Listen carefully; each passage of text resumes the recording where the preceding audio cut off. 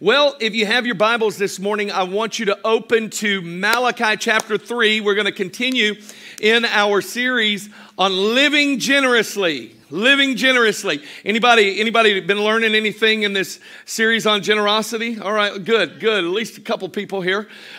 Anybody get encouraged by Naomi's generosity last week? You know, how she gave hope in the midst of brokenness, in the midst of loss. And that's really what we want to do for every family as we are communicating these truths about generosity. Now, I want to start today a little bit differently because inevitably in any service, there could always be somebody who is just plugging in. This is your first week here, and you're going to hear many principles taught in this to believers, and you may misjudge the trajectory of our culture here at Calvary. I want everybody to understand there is one chief aim of Calvary Church.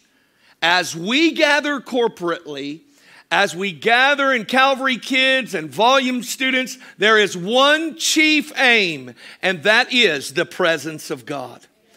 To welcome the presence of God in a real and tangible way. When each of us come together, we are changed in the presence of God. So in a few minutes, I'm going to be teaching you about some of the promises of God.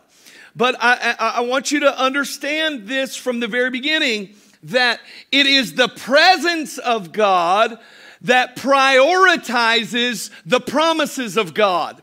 It is when God's presence is manifest in your life, when you're aware of His nearness, when you're aware of His goodness, of His salvation, and how He's working in your life, that then when you stand on the promises of God, you're not doing it from a place of selfishness, you're doing it from a place and an attitude of worship. The presence of God is our chief aim. I would say it this way, even at the risk of being misunderstood. We are not a purpose-driven church. We are a presence-driven church. And our purpose is birthed from His presence. So when you begin to hear some of the principles that I'm going to be teaching today, I want to tell you, all of it comes under the umbrella of being in deep personal relationship with God, intimate with Him. And today, I'm going to speak a message to you called The Test. Living generously, the test. I don't know about you, but many of you probably right now feel a little bit like I did sometimes in school. I would show up, my day is fine. I thought everything was going to be good. I get to class. The teacher says, put your things away. It's time to take the test. And you know what I said? What test? What test? And boy, I tell you what, if you didn't have a prayer life before, you have one at that moment. You're like, man, I need tongues right now, Lord. I need words of knowledge. Give words of knowledge, answers for these tests. Holy Spirit, I need you.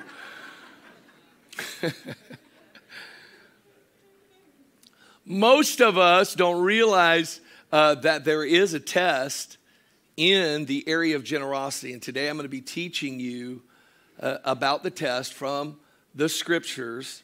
We're going to go to Malachi chapter 3. And normally what I do here, if you're new here, normally I'll take a passage and we'll break it down and we'll kind of pull all those points out. Today, as I'm reading this passage to you from Malachi chapter 3, is it okay if we just kind of walk through this passage together a little bit and then we'll make some points? And so I want to kind of read the Bible with you before we get to any points or make any points like that, I hope that you will just have a little grace for me, because this may be the first exposure to these scriptures for many people. For others, you're like, oh yeah, I got this, slam dunk, okay? And perhaps you might learn something fresh and new as well. Malachi chapter 3, we're going to begin in verse 6, okay? And this is all about the Lord speaking to his people about generosity as it pertains to tithes and offering. This is what the Lord says, beginning in verse 6. For I am the Lord, I do not change. Therefore, you are not consumed, O sons of Jacob. Now, how many of you are glad that the Lord doesn't change? How many of you are glad that all of his ways are mercy and truth? That he's always good? And by the way, I think he may have been making a little joke here.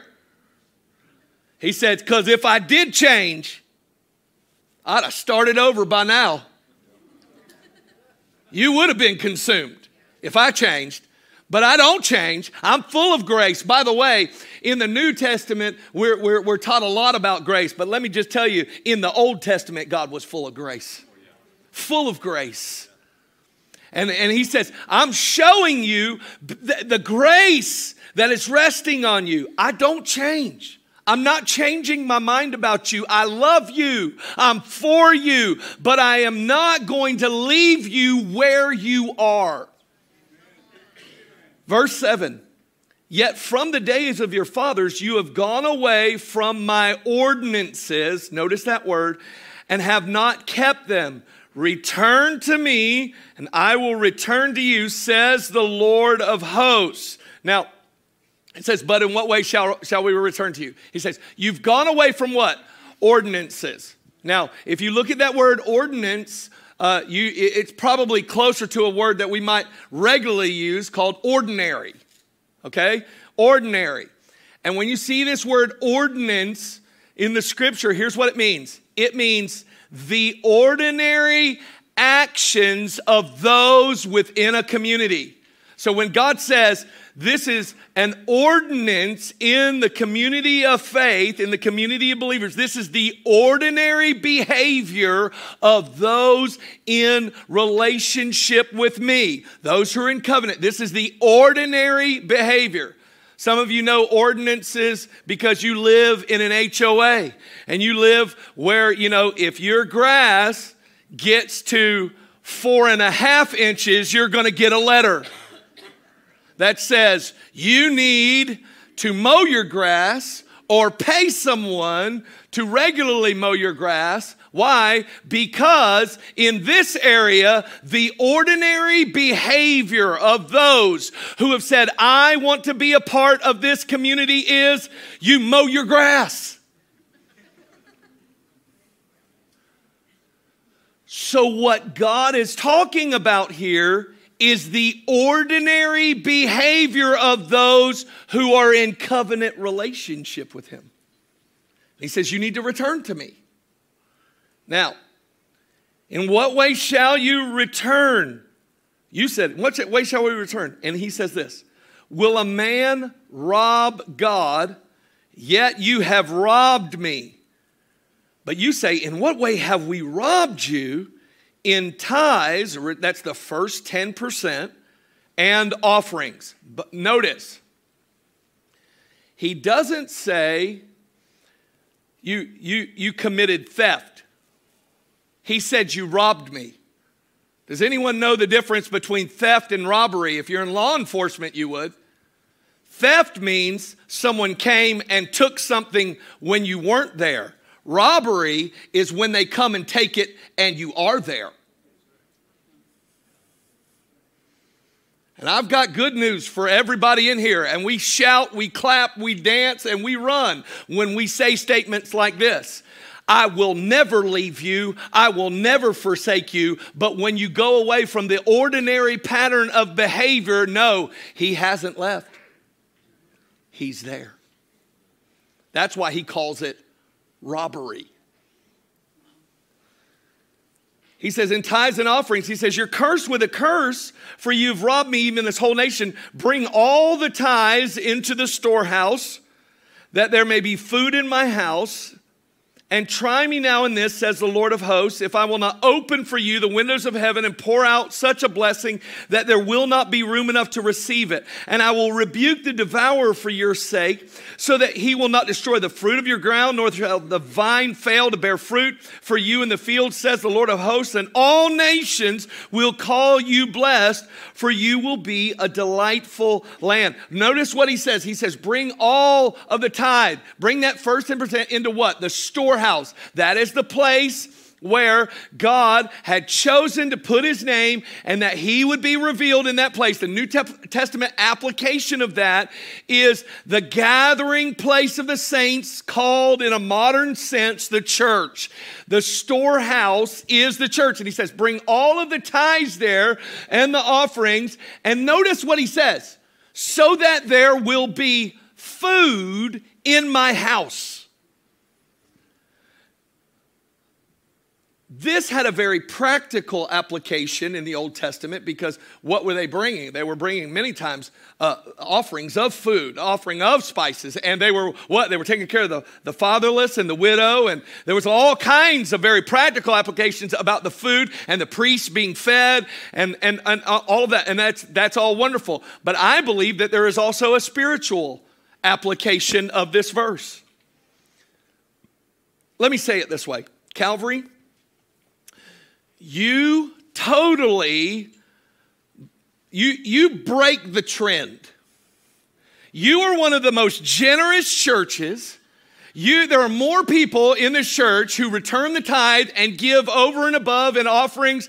Like this church, it's ridiculous. You're off the charts generous. And I want to say it's the reason why we're debt free. It's the reason why we can be ministering and dreaming about God doing what he wants to do. It's why we can send missionaries the way that we do, why we can sow and give the way that we do as a church, why we can continually feed people the way that we do. But I want to tell you, there is another byproduct of your generosity, and it is this. Every time one of our pastors, doesn't matter if it's me, Pastor Carl, Pastor Corey, any of the people who stand in this pulpit and declare the word of God, here's what I hear from this place over and over and over again. After every service, every weekend, I left that place fed. I left that place spiritually nourished. I left that place, man, with a word from God, and it sustained me and it nourished me and it kept me. Why? Because the word of God is the bread. It is that main staple of our diet. And here's what I believe. The atmosphere of generosity here at Calvary has set the stage for personal prophetic revelation and divine words from heaven. I believe God speaks to me because he says, I see a generous people. I see a people whose hearts are for me, who say, I will not be governed by finance. I will only be ruled by the King of Kings and the Lord of Lords. I believe it with all of my heart. So we preach this good because you're generous.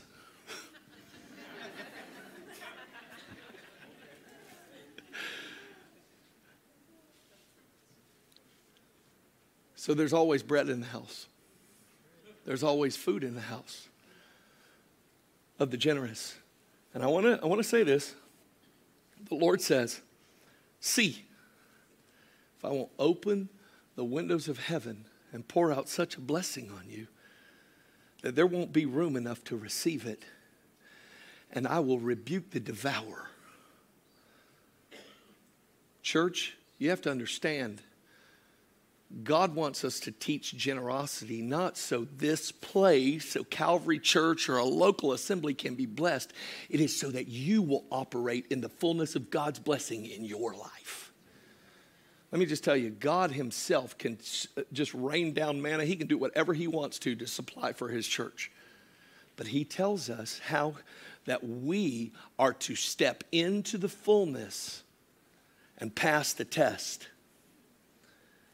It's by returning the tithe and giving offerings.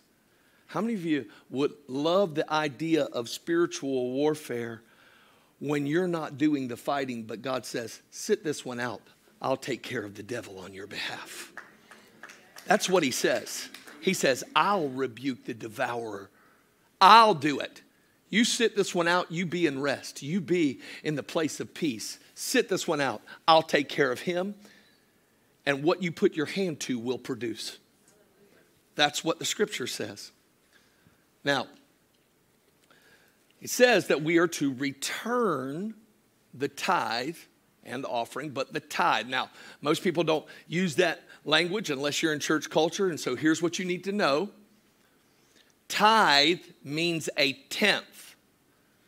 And the number 10 within the scripture, all throughout scripture, is connected to this one idea, testing. So the first point today is tithing is a test. Now, I'm going to walk you through some stuff. I'm going to walk you through the scriptures. Now, this is where I need a little call and response, okay? I'm going to ask a question. This is the teacher helping you get 100 on the quiz by giving you the answer that a tithe means 10, and 10 means testing. So, 10 might be the answer. Okay. Here's the question. First question. Lots of people will know this. How many plagues came upon Egypt? 10. Oh, you're doing well. Man, you guys are sharp. Another way the plagues are described, and if I had phrased it this way, you might not have gotten the answer. It would have been, how many times did God test Pharaoh's heart? 10 times. How about this one? How many commandments are there? 10. You guys, you're amazing. Now, it's going to get a little harder. It's going to get a little harder. A little more obscure passages. So, but I trust you. How many times did God test Israel in the wilderness? In Numbers 14. I told you. No. It's Numbers 14. It's in Numbers 14. You go look it up. How many times did God test Israel in the wilderness? That's right. Come on. I gave you the answers. I feel like, my heart goes out to all my teachers right now. You gave them the answers. How did you get them? Okay. How many times were Jacob's wages changed? All right. A little more confidence. How many days was Daniel tested? How many virgins were tested in Matthew 25? How many days of testing are mentioned in Revelation? How many disciples were there? Well, that was good. That was extra credit. Extra credit. It's 12. It's not 10. That's pretty good. Some of you guys were watching first service stream, and that's what it was. You're like, I'm going to get him good. I'm going to shout the right answer. But I could see the faces of everybody who was not watching the stream. No. See, all throughout the scripture, the number 10 is connected to testing. And that's what I want you to see here. And so when the Lord says, return a tenth, it's the test. And here's the question. Here's the test question. Whom will I worship with the increase in my life? Whom will I worship with the increase in my life? If you're here today and you don't have a job, guess what? 10% of zero is? I'm glad nobody yelled out 10. That's right. But when you receive increase, what belongs to the Lord isn't the last 1.8% after you're done paying everything else. It's the first 10%. It's holy and it belongs to the Lord. But I love this about tithing because it's not only a test for us. You should write this down. Tithing is a two-way test. And notice what the Lord says in Malachi 3:10. He says, bring all the tithes into the storehouse that there may be food in my house, and try me now in this. That word in other translations says, test me in this. He goes, and see if I will not open the windows of heaven and pour out a blessing that there will not be room enough to receive. Church, listen to me. When you properly hold to the fear of the Lord, you would understand under normal circumstances, you never want to test the Lord. When you properly, you reverence him, you esteem him, you honor him, you never want to test the Lord except in this one place. The only place in the whole of Scripture that God says you can test me is in the area of generosity, returning the tithe and giving in offerings. It's the only area. And God says, I'll do it. I'll bless you. It's a two-way test. Second thing you need to know about tithing is that it's biblical. It's biblical. Now, there are some that come from different backgrounds, and they're like, oh, no, tithing, that's a law. That's the law.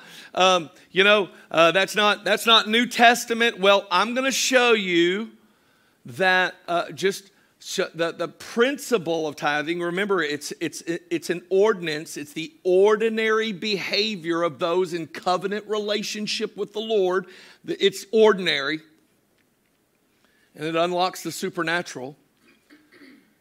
I'm going to show it to you before the law, what it says about it in the law, and what it says in the New Testament. So let's look at it, because the first instance of where tithing is mentioned, it predates the giving of the law at Mount Sinai to Moses by 500 years. This is a moment where Abram is actually pursuing those who've come and raided the camp, and he now has gone back and he has gotten everything back. And there is a very unique situation that comes up. There is a man named Melchizedek that shows up. Melchizedek is understood by many theologians to be Jesus in the Old Testament. It is, in theological terms, it's called a theophany. It is an Old Testament manifestation of Jesus. Did you know that Jesus showed up in the Old Testament? This is one of the times Jesus shows up. They call him Melchizedek, and you'll understand why I believe that this is Jesus based on his description here in Genesis 14, verse 18. It says, then Melchizedek, king of Salem, which means king of peace. Who's the king of peace? His name is? All right, you're catching on. He brought out bread and wine. What's that look like? Looks like Passover and what? Communion.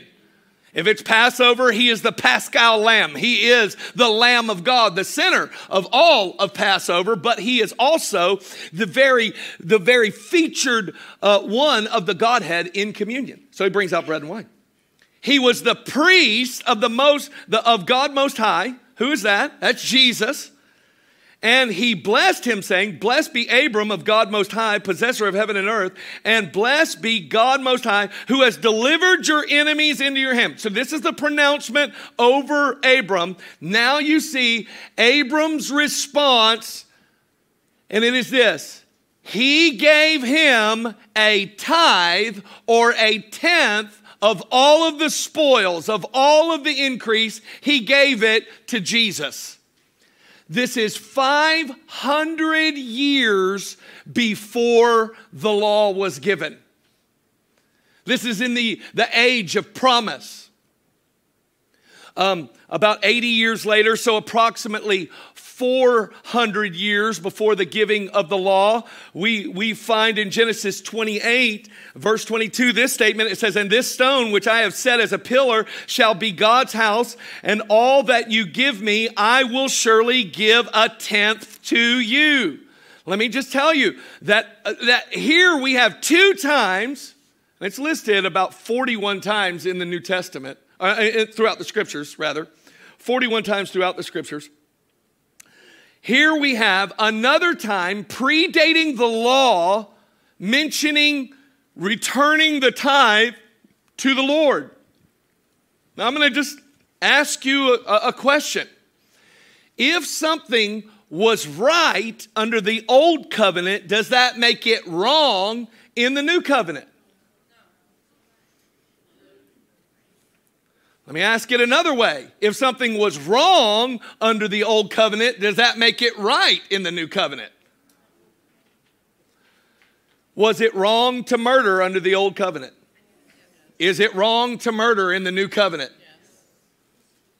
Let me just say it to you this way. Is it right to be generous in the old covenant?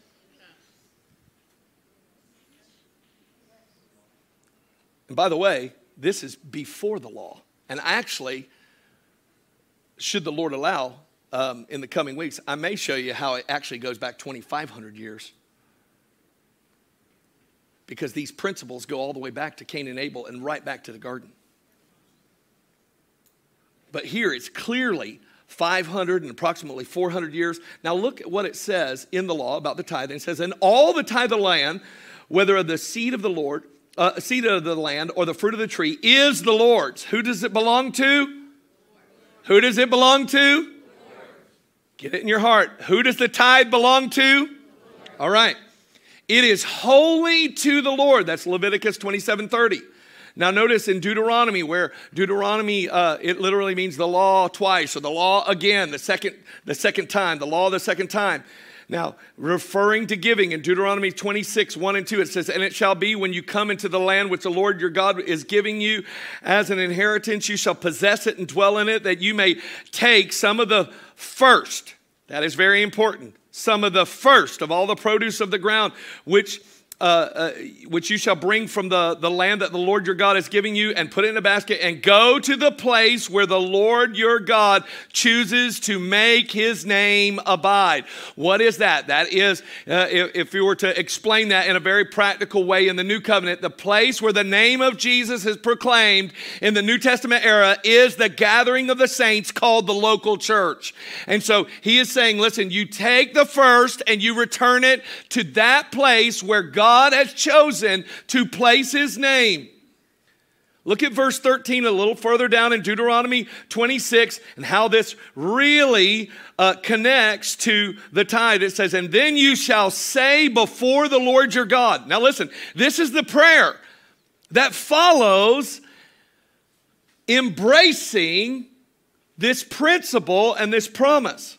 But then you shall say before the Lord your God, I have removed the holy tithe from my house, and also have given them to the Levite, the stranger, the fatherless, and the widow, according to all your commandments, which you have commanded me. I have not transgressed your commandments, nor have I forgotten them. I have not eaten any of it when in mourning, nor have I removed any of it for unclean use, nor given any of it for the dead. I have obeyed the voice of God and have done according to all that you have commanded me. Look down from your holy habitation from heaven and bless your people Israel and the land which you have given us, just as you swore to our fathers, a land flowing with milk and honey. Here's what I want you to say.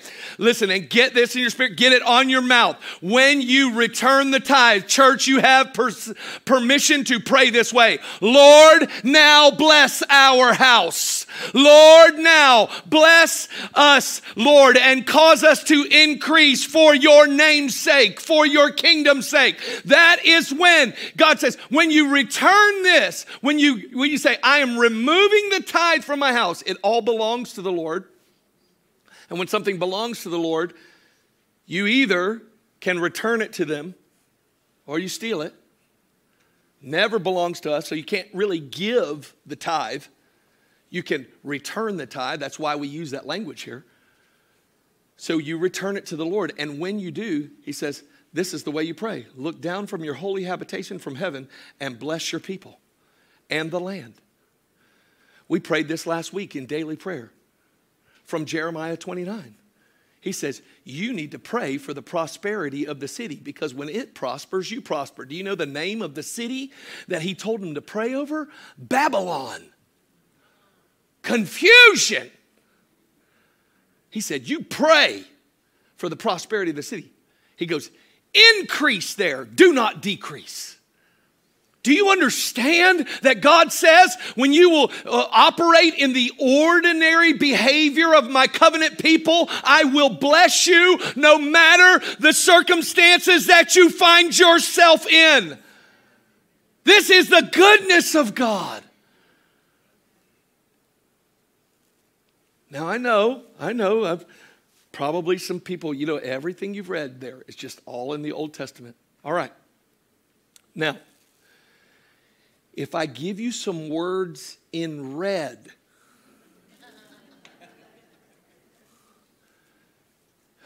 first off, why are there some people are like, words in red, what does that mean? In most Bibles, the words in red are the direct words of Jesus. So if you get it directly from Jesus, would you then embrace it? Matthew 23, verse 23 says, this is what Jesus said. Woe to you, scribes and Pharisees, hypocrites, play actors.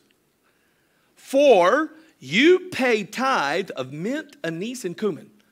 By the way, he goes, you give down to what you season your food with.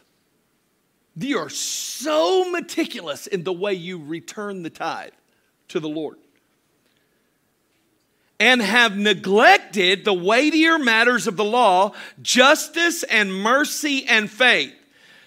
These you ought to have done without leaving the others undone. Jesus said out of his own mouth, you ought to tithe.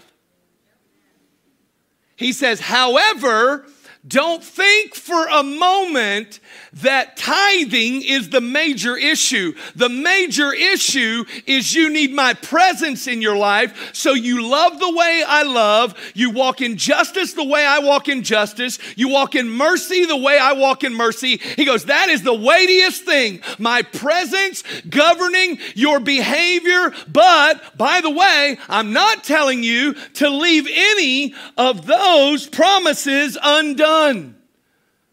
Jesus said, you ought to do it. Why would he say that? Because he wants you blessed. Jesus wants you blessed. Let me give you one kind of final thought about the test and about tithing. Tithing is personal. Tithing is personal. Not in a, hey, pastor, stay out of my business kind of a way. That's what we think when you hear the tithing is personal. No. I want you to know God is saying tithing is personal to me. I'm going to read you to a scripture that you may have read over before, but you've maybe never ever felt the weight of what it actually says. And believers, this ought to draw you into the greatest moments of intimacy ever. This is a fresh revelation of how close Jesus really is. Hebrews chapter 7 says this. Here, mortal men receive tithes.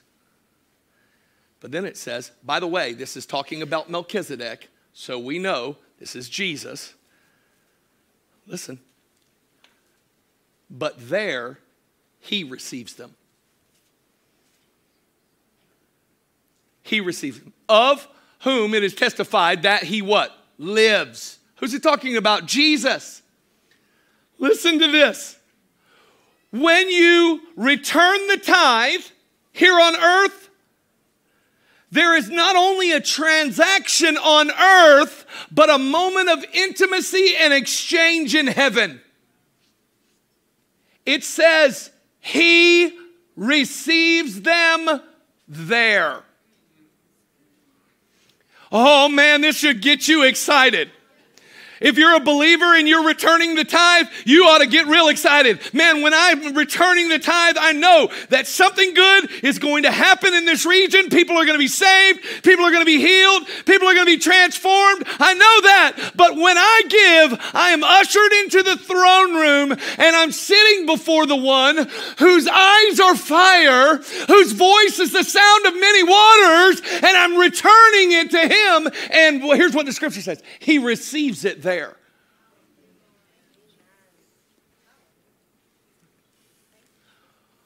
Or you say, I'm not tithing. And you look at that one on the throne who said, I'll receive it. And you say, no thanks.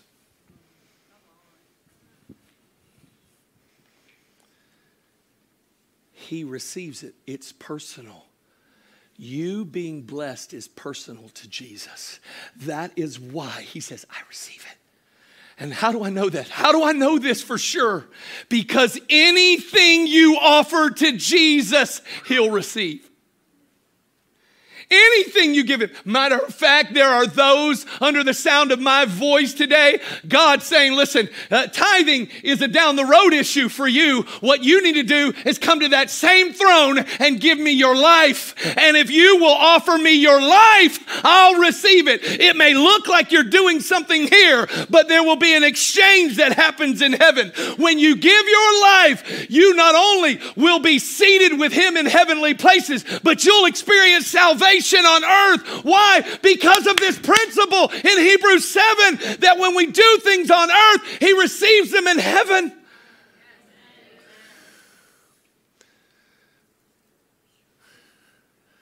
You need to know you're not joining an organization. You're saying, I'm going to give you that offering that you deserve. See, Jesus died on the cross, was buried, raised from the dead. Most of us know that that was for us. But he also was demonstrating exactly what our response should be to him. I'm laying down my life. I'm going into your care. Raise me up in newness of life, Lord, because I'm giving you everything. I'm giving you everything. Church, the door to blessing is being born again. And when you're born again, you ought to say, God, I give you everything, including my finances. I'll return to you the first 10%, and then I'm going to give over and above, and I know I will be more blessed when I live in the ordinary way of people in covenant with you.